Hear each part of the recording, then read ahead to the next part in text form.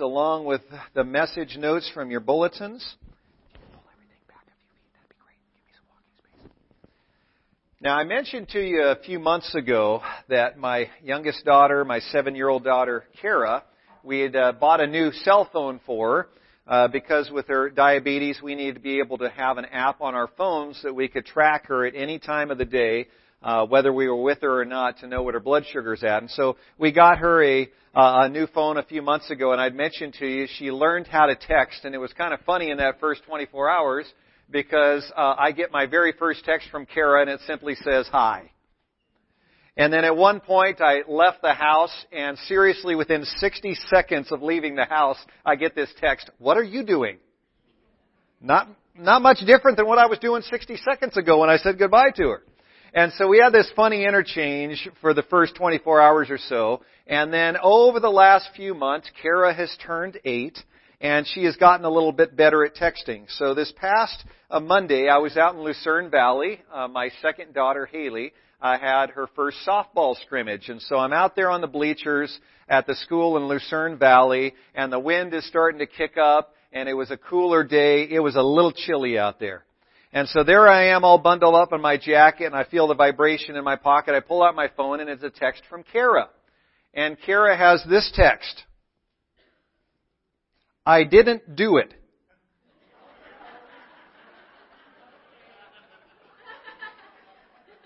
Those are 4 of the most frightening words for any parent to receive. So I'm thinking to myself, okay, is she doing some sort of preemptive strike on her sister tattling on what she did? So I tried not to get too jumpy. Even though it was cold, I was starting to sweat bullets there, and I'm wondering what on earth did she not do? And so, sweet little girl, she waits a whole 10 minutes before doing a follow-up text. "I didn't do my presentation in class." Okay, that's a relief. And I didn't have to go down to the police station or juvie hall or something. But God is good, isn't He? And all the time. God is sure good. I hope that you are enjoying your Christmas season so far. As we talked about last week, for many of us, it is the most wonderful time of the year. It's wonderful to see the lights. It's wonderful to see the decorations. It's wonderful to see the Christmas programs. But in the midst of that, sometimes it's a little bit crazy. Sometimes it's a little bit hectic. And so what we're doing this month is we're kind of throwing the brakes on with this Christmas season and getting back to the heart of Christmas, Jesus Christ, born to save the world. Amen? And so I've done a lot of Christmas message series over the years, but I'm taking a different approach this year. We're going in the 4 Sundays leading up to Christmas, one by one through Matthew, Mark, Luke, and John, and looking at each of their perspectives on that very first Christmas. Last week, we looked at Christmas through the eyes of the first gospel writer, Matthew, and we learned some important insights from Matthew as he was writing his gospel account to a primarily Jewish audience there in the first century. And today we're going to turn to the second book of the New Testament, the book of Mark. So I encourage you to open your Bibles to Mark chapter 1. If you don't have your Bible with you this week, you can grab one of those blue ones from the rack in front of you. You'll find Mark 1 on page 990. And just as a reminder, we do have those message notes in the bulletin. Some of you, like me, are note takers when you're listening to a sermon. I encourage you to have those message notes handy. You can fill in some blanks along the way. There's some white space on there for you to jot down some notes, some things that stand out to you as we dive into this chapter. And I'm excited about this message because I bet you've never heard a Christmas message preached out of Mark chapter 1. And the reason you've probably never heard a message for Christmas preached out of Mark chapter 1 is because Mark says absolutely nothing about the Nativity. He doesn't say anything about Jesus being born in Bethlehem. He doesn't say anything about the angel coming in a dream to Joseph ahead of time, or that angel appearing to Mary ahead of time, letting her know that she would give birth to the Christ child.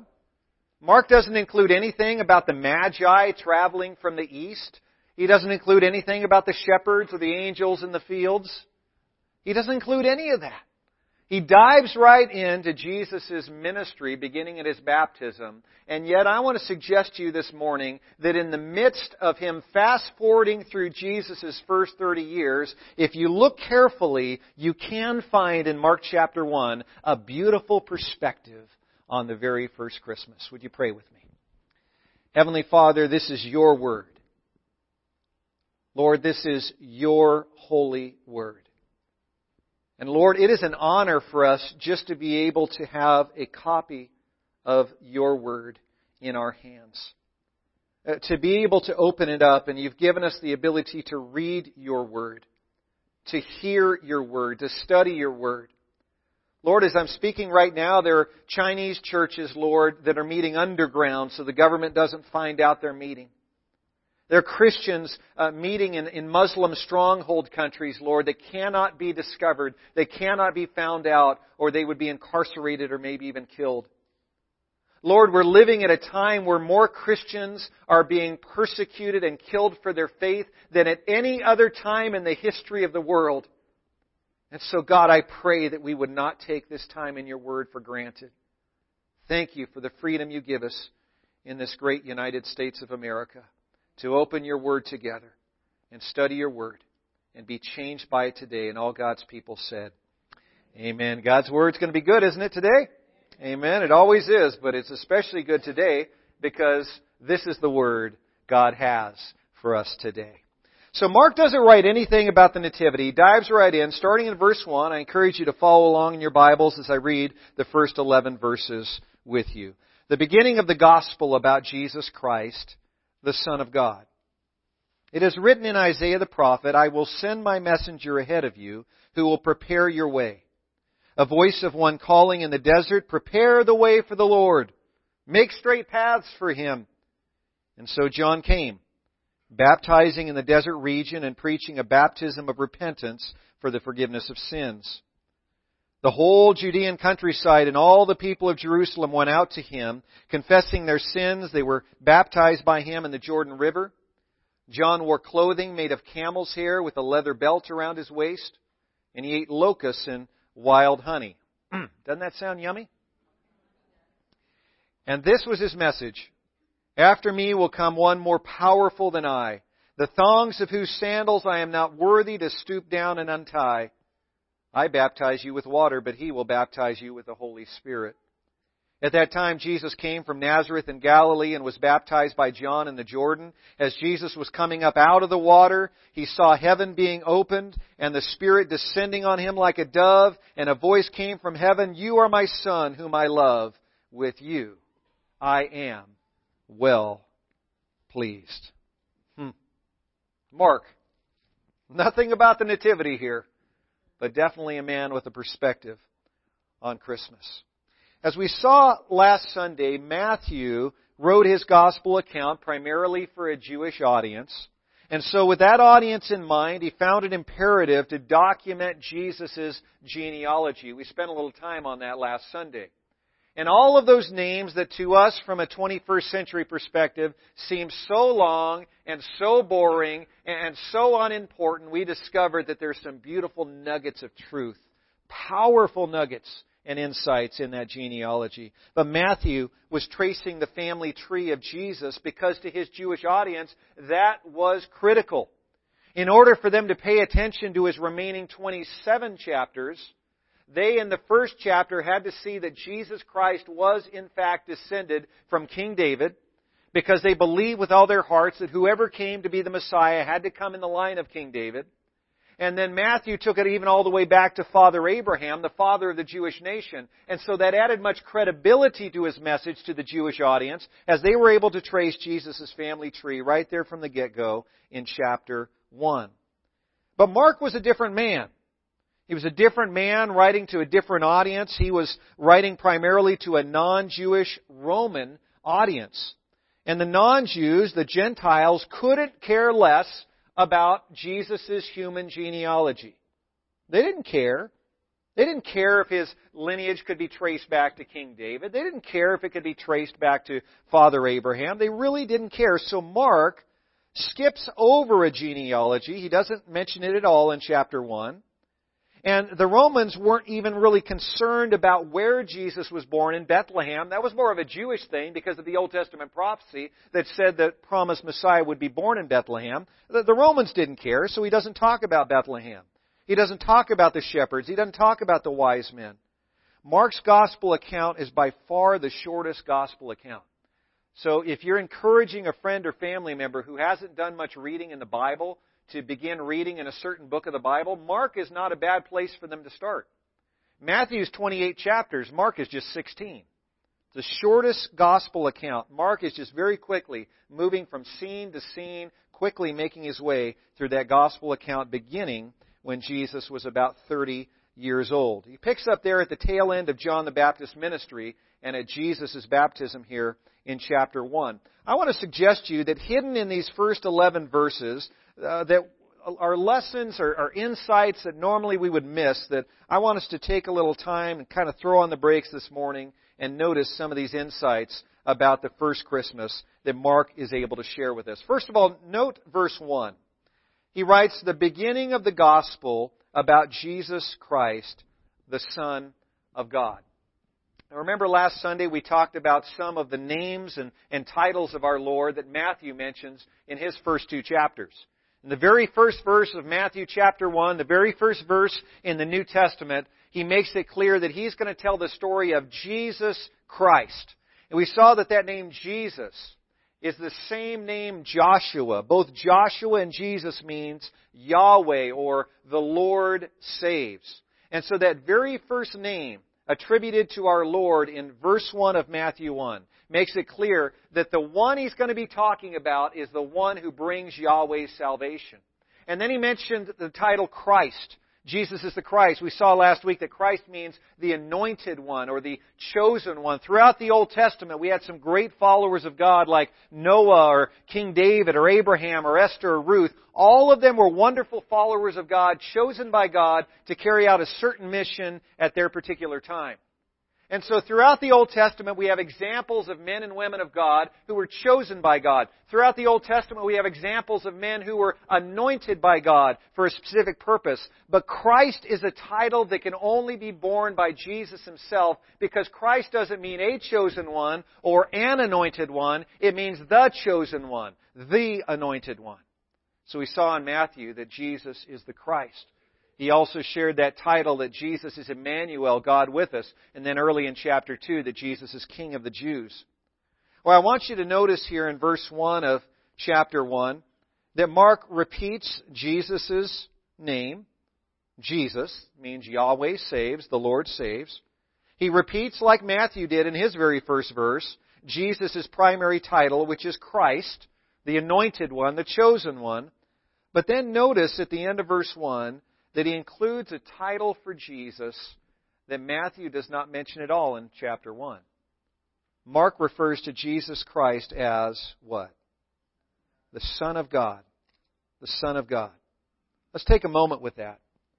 You see, since Mark's audience wasn't very concerned about the human ancestry of Jesus, Mark cuts to the chase in verse 1 and reveals the divine ancestry of Jesus. Jesus is the Son of God. Now, most of us have heard this title, Son of God, used for Jesus. Some of us all of our lives. Most of us, for years, we've heard Jesus referred to as the Son of God. And we automatically tend to jump to the conclusion that this title, Son of God, means God. But I don't want us to jump to that conclusion, because there are some insights about this title that are shared with us in Scripture that if we gloss over, we're going to miss some of the meat of this title that Mark attributes to Jesus from the get-go of his gospel account.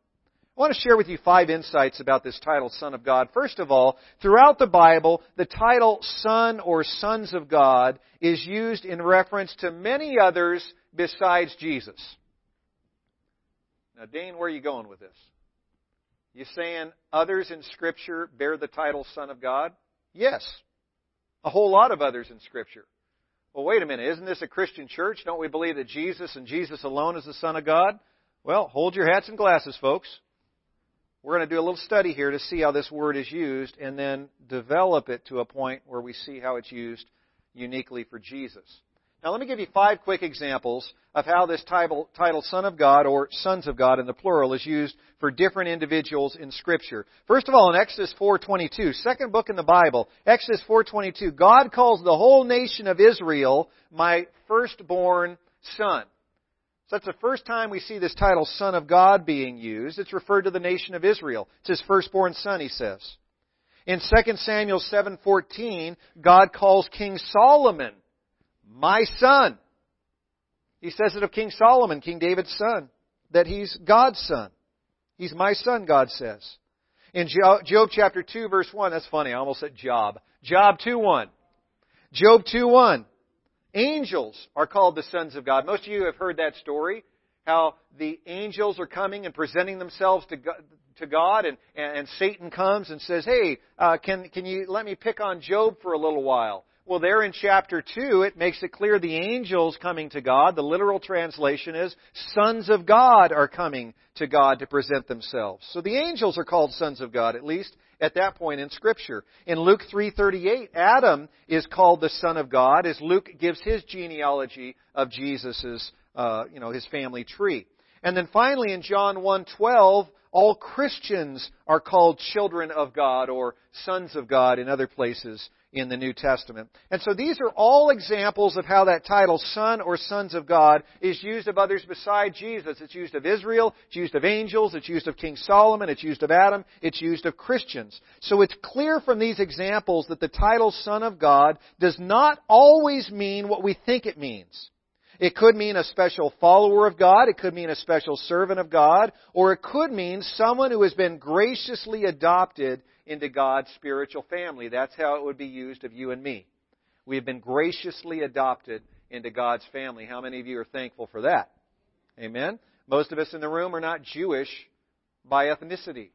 What a blessing that as Gentiles, God gives us the opportunity to be adopted into His family. So that first insight, bear in mind that this title, Son of God, is not simply used of Jesus in Scripture. It's used a number of other times for others. Insight number 2, though, throughout the Bible, the description Son of God never means that someone was literally birthed by God. Now, it's important when we talk about this title, Son of God, to not assume that all of us in the room understand that that does not mean that God births people, that He births angels. God is spirit. The Bible is very clear. God does not have a body. God does not have reproductive organs. There is no Mrs. God. There is no wife-husband relationship other than, metaphorically, the relationship between Jesus and His bride, the church. Amen? And so we get to be the bride of Christ, but it is metaphorically spoken of in Scripture. There is no literal wife of God. There is no literal birthing by God. That teaching is Mormonism. Mormonism, which is not Christianity, Mormonism teaches that God is a celestial being called Elohim that has a cosmic wife who is with Him for eternity, and He and that wife will literally birth and populate their planet. And Mormonism teaches that you and I, if we're good Mormons, the men that are good Mormons can become like God, having their own planet someday and inhabiting their planet with their spiritual and physical wife, just as so-called Elohim did years and years ago. That's Mormonism. That is not biblical Christianity. God does not birth. So throughout the Bible, whenever we come across this title, Son of God, it never means that someone was literally birthed by God. Since so many different people and angels are called sons of God in Scripture, how can we be sure that the title Son of God means something different for Jesus? Now here's where we start focusing on Jesus specifically. Insight number 3. Throughout the Bible, the title Son of God takes on a very different meaning when it's used in reference to the Christ. Let me give you an example of that. In Psalm chapter 2, the second Psalm, Psalm chapter 2, verses 2 through 7, we read these words. The kings of the earth take their stand, and the rulers gather together against the Lord and against His anointed one. So when we read the words, the anointed one, that's referring to who? Jesus. The other word for that is Christ, or the Hebrew word Messiah. So the anointed one is talking about Christ. It's talking about the Messiah. I'll continue in Psalm 2. Let us break their chains, they say, and throw off their fetters. The one enthroned in heaven laughs. The Lord scoffs at them. Then He rebukes them in His anger and terrifies them in His wrath, saying, I have installed my King on Zion, my holy hill. Who is my King that God has installed on His holy hill in Jerusalem? That too is the Christ, the Messiah. So far in this psalm, Psalm 2, we've got the anointed one, the Messiah, the Christ, called the King, who's going to be anointed, and there ruling on the hill in Jerusalem. And he goes on to say, I will proclaim the decree of the Lord. He said to me, you are my son. Today I have become your father. Ask of me, and I will make the nations your inheritance, the ends of the earth your possession. You will rule them with an iron scepter. So here God prophesies the coming of the anointed one, the coming of the Christ, the coming of the Messiah. He calls Him King, and He also calls Him my son. And so this is one example in the Old Testament of a prophetic scripture that when it lifts up that term Son of God in the context of talking about the promised coming Messiah, those two terms to a large extent become interchangeable. The Christ, the Messiah, and the Son of God become interchangeable in the Jewish mind when they're talking about the coming Messiah. Insight number 4. As Jesus' ministry progressed, it became more and more clear that the title Son of God had taken on a much greater meaning. I like how Bible.org explains how this works.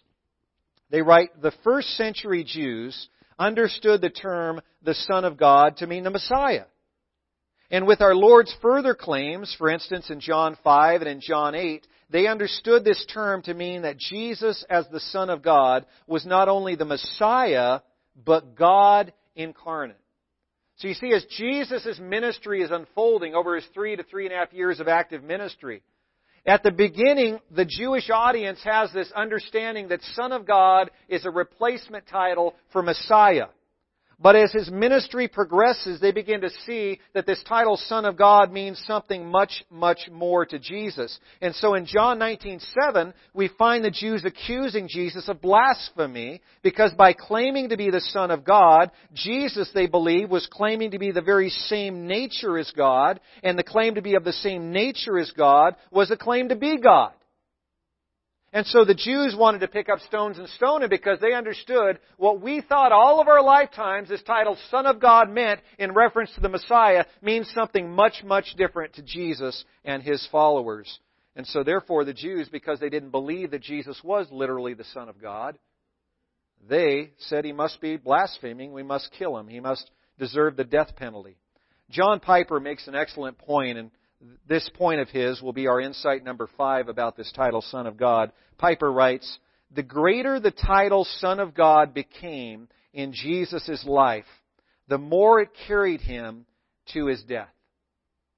Think about that. The greater the title Son of God became in Jesus' life, the more it carried Him to His death. Isn't that true? The more it became clear to the people around Jesus that He was claiming to be God in human flesh, the more it became clear to Jesus' critics that He was claiming to be God in human flesh, the more they wanted to kill Him. As Jesus' ministry progressed, He demonstrated through His teaching and His miracles that the title meant much, much more than just the Christ. He Himself was divine. He Himself was God in the flesh. And the more people came to realize that, the more Jesus' enemies wanted to kill Him. So, bottom line, what is Mark's perspective on the first Christmas? I want to suggest to you that this is Mark's perspective. Jesus came to earth as the Christ and as the very Son of God. Meaning, He was 100% man, but He was also 100% God.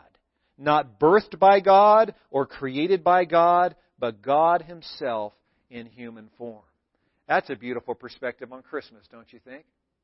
God came down. Now I want to share with you a few other verses and insights that we can draw from Mark 1. Look again at verses 2 and 3. It is written in Isaiah the prophet, I will send my messenger ahead of you who will prepare your way, a voice of one calling in the desert, prepare the the way for the Lord. Make straight paths for Him. Now, chances are over the last few weeks, you've been asked this question a time or two. Chances are over the next 2 weeks, you'll be asked this question even more. When you go to Walmart and you finally make it through that long line and get up to the lady at the checking stand, or if you're going to Winco or Stater Brothers and getting those groceries, if you go to the mall, chances are you'll be asked this question. Maybe you'll get asked it even at work. Chances are you'll even get asked this question at church. And the question is this: are you ready for Christmas? Are you ready for Christmas? And a lot of us are already doing this number. No. Man, 2 weeks and 1 day. I got 15 days and counting. I haven't done all my shopping. The shopping I have done, I'm trying to hide those gifts somewhere in a closet where someone won't find it. Gary, can I spill the beans here? So Gary had this great idea. He bought something for his wife Angela, and he was telling us on Friday. Was that one? I guess it was yesterday. Ran into them at the mall, and he says, I put it in a place I knew she wouldn't look, on top of all of her craft stuff that's been gathering dust for months. And she would never think to look there. Within 24 hours, Angela found it. And we have that happen. Sometimes we're so tired from shopping, we stick it in the closet and it gets found before it gets wrapped. We've got all this busyness. A lot of us are not ready for Christmas. What was that? Oh, a year later. Yeah, that happens sometimes too. Where did I put that thing? And you find it 4th of July. We've still got shopping to do. We've still probably got some Christmas cards to write and send out. We've got Christmas programs to attend. And we just have to bake that yummy, yummy fruitcake. No, you don't.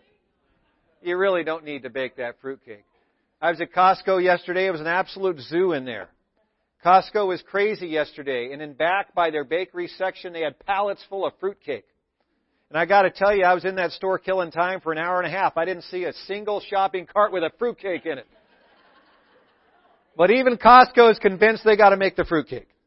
We've got all of this stuff going on. People ask us, are you ready for Christmas? I'd like to suggest to you that here in verses 2 and 3 of Mark chapter 1, Mark reminds us that there's a much more important question to ask ourselves this Christmas season. Not are you ready for Christmas, but are you ready for Jesus? Are you ready for Jesus? Notice that he uses the word prepare twice in these 2 verses. Prepare. Prepare. Mark wants us to know that before Jesus began His ministry, God sent John the Baptizer ahead of Him to prepare the way. And notice John's message that Mark mentions here in verses 2 and 3 as John came to prepare the way for the Lord. He preached in the wilderness this message, prepare the way of the Lord. Make straight paths for Him. So let's wrap our minds around this powerful insight here. John was sent to prepare for the coming of Jesus, and those who hope to be in God's will were called to prepare for the coming of Jesus as well. So what do you think the chances are that God is much more concerned about you preparing your heart for Jesus this Christmas than He is with you preparing your table for the Christmas ham? What do you think the chances are that God is much more concerned with you preparing your schedule to give Jesus Christ the worship that He alone deserves this Christmas season instead of preparing that fruitcake or preparing that Christmas card list or preparing that white elephant gift for work? Oh, the ham and the gifts and the lights and all the razzle-dazzle, those are a wonderful part of the season, but they are all meaningless if we don't prepare ourselves for the heart of Christmas, Jesus Christ, the Son of God, born to save the world. Friends, God wants us to prepare ourselves and our families to celebrate His coming, doesn't He? God wants us to prepare to worship Him and worship His majesty. God wants us to prepare to recommit our lives to Him. And now I want to draw your attention to one other marvelous Christmas insight in verses 3 and 4. Look again. A voice of one calling in the desert. Prepare the way for the Lord. Make straight paths for Him. Then verse 4. And so John came, baptizing in the desert and preaching a baptism of repentance for the forgiveness of sins. Now, most of you probably remember what happened in the Old Testament book of Exodus. In Exodus, Moses led the people of Israel for 40 years through the wilderness. You remember that, right? He led them through the wilderness, and that 40 years of wandering in the Judean wilderness prepared them to enter the promised land under the leadership of who? After Moses stepped down, who took over? Joshua. Catch this.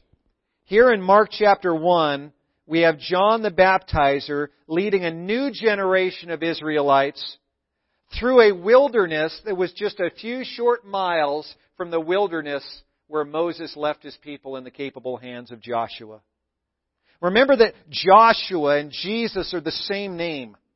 Both the Hebrew name Joshua and the Greek name Jesus mean Yahweh, the Lord saves. So Joshua ushered in Yahweh's salvation to Old Testament Israel on a small scale. Leading them out of slavery in Egypt was Moses, and then his successor Joshua leading them into the promised land, the chosen nation of Israel. He brings them deliverance and salvation on a small scale. But then comes the New Testament Joshua, Jesus Christ according to Mark 1, who John, in much that same wilderness, is leading the people to repent of their sins and prepare themselves for Jesus. And the New Testament Joshua doesn't, like the Old Testament Joshua, simply bring salvation on a local scale, on a small scale. Jesus Christ brings salvation on a global scale, doesn't He? Jesus Christ far surpasses the Old Testament Joshua. In both cases, God's salvation came in the wilderness. Time and time again in Scripture we find that God speaks to us in the wilderness.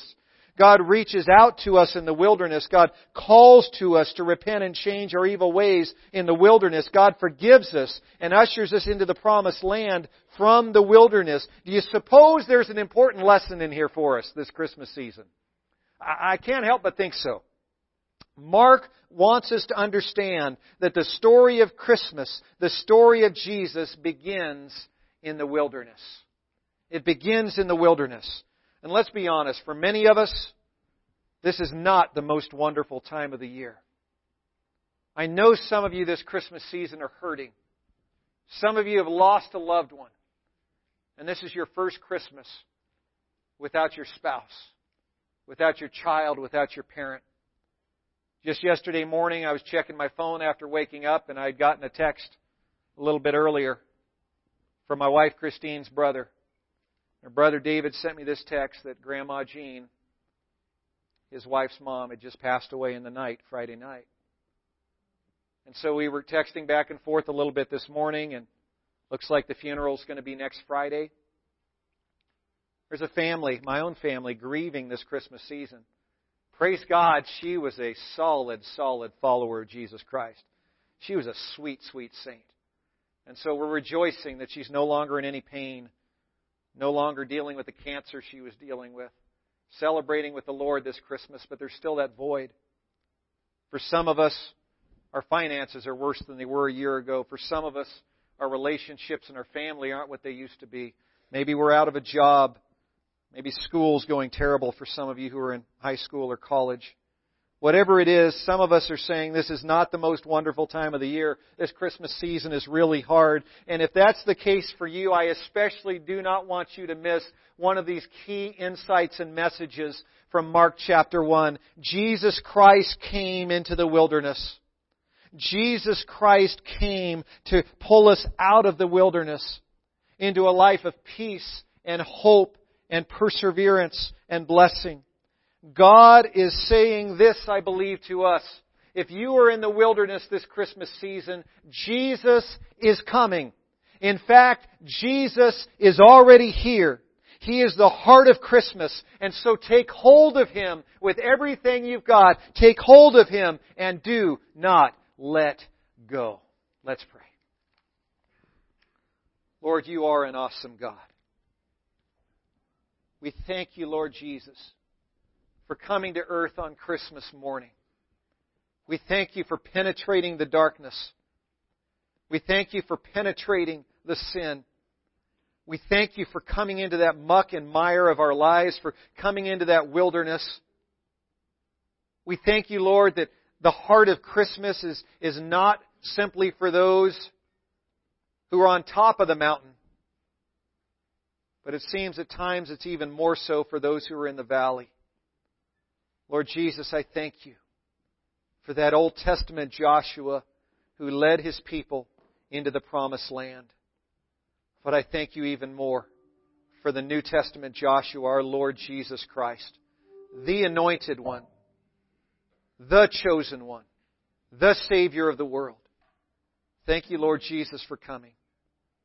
Thank You, Lord Jesus, for offering us salvation. Thank You for offering us hope.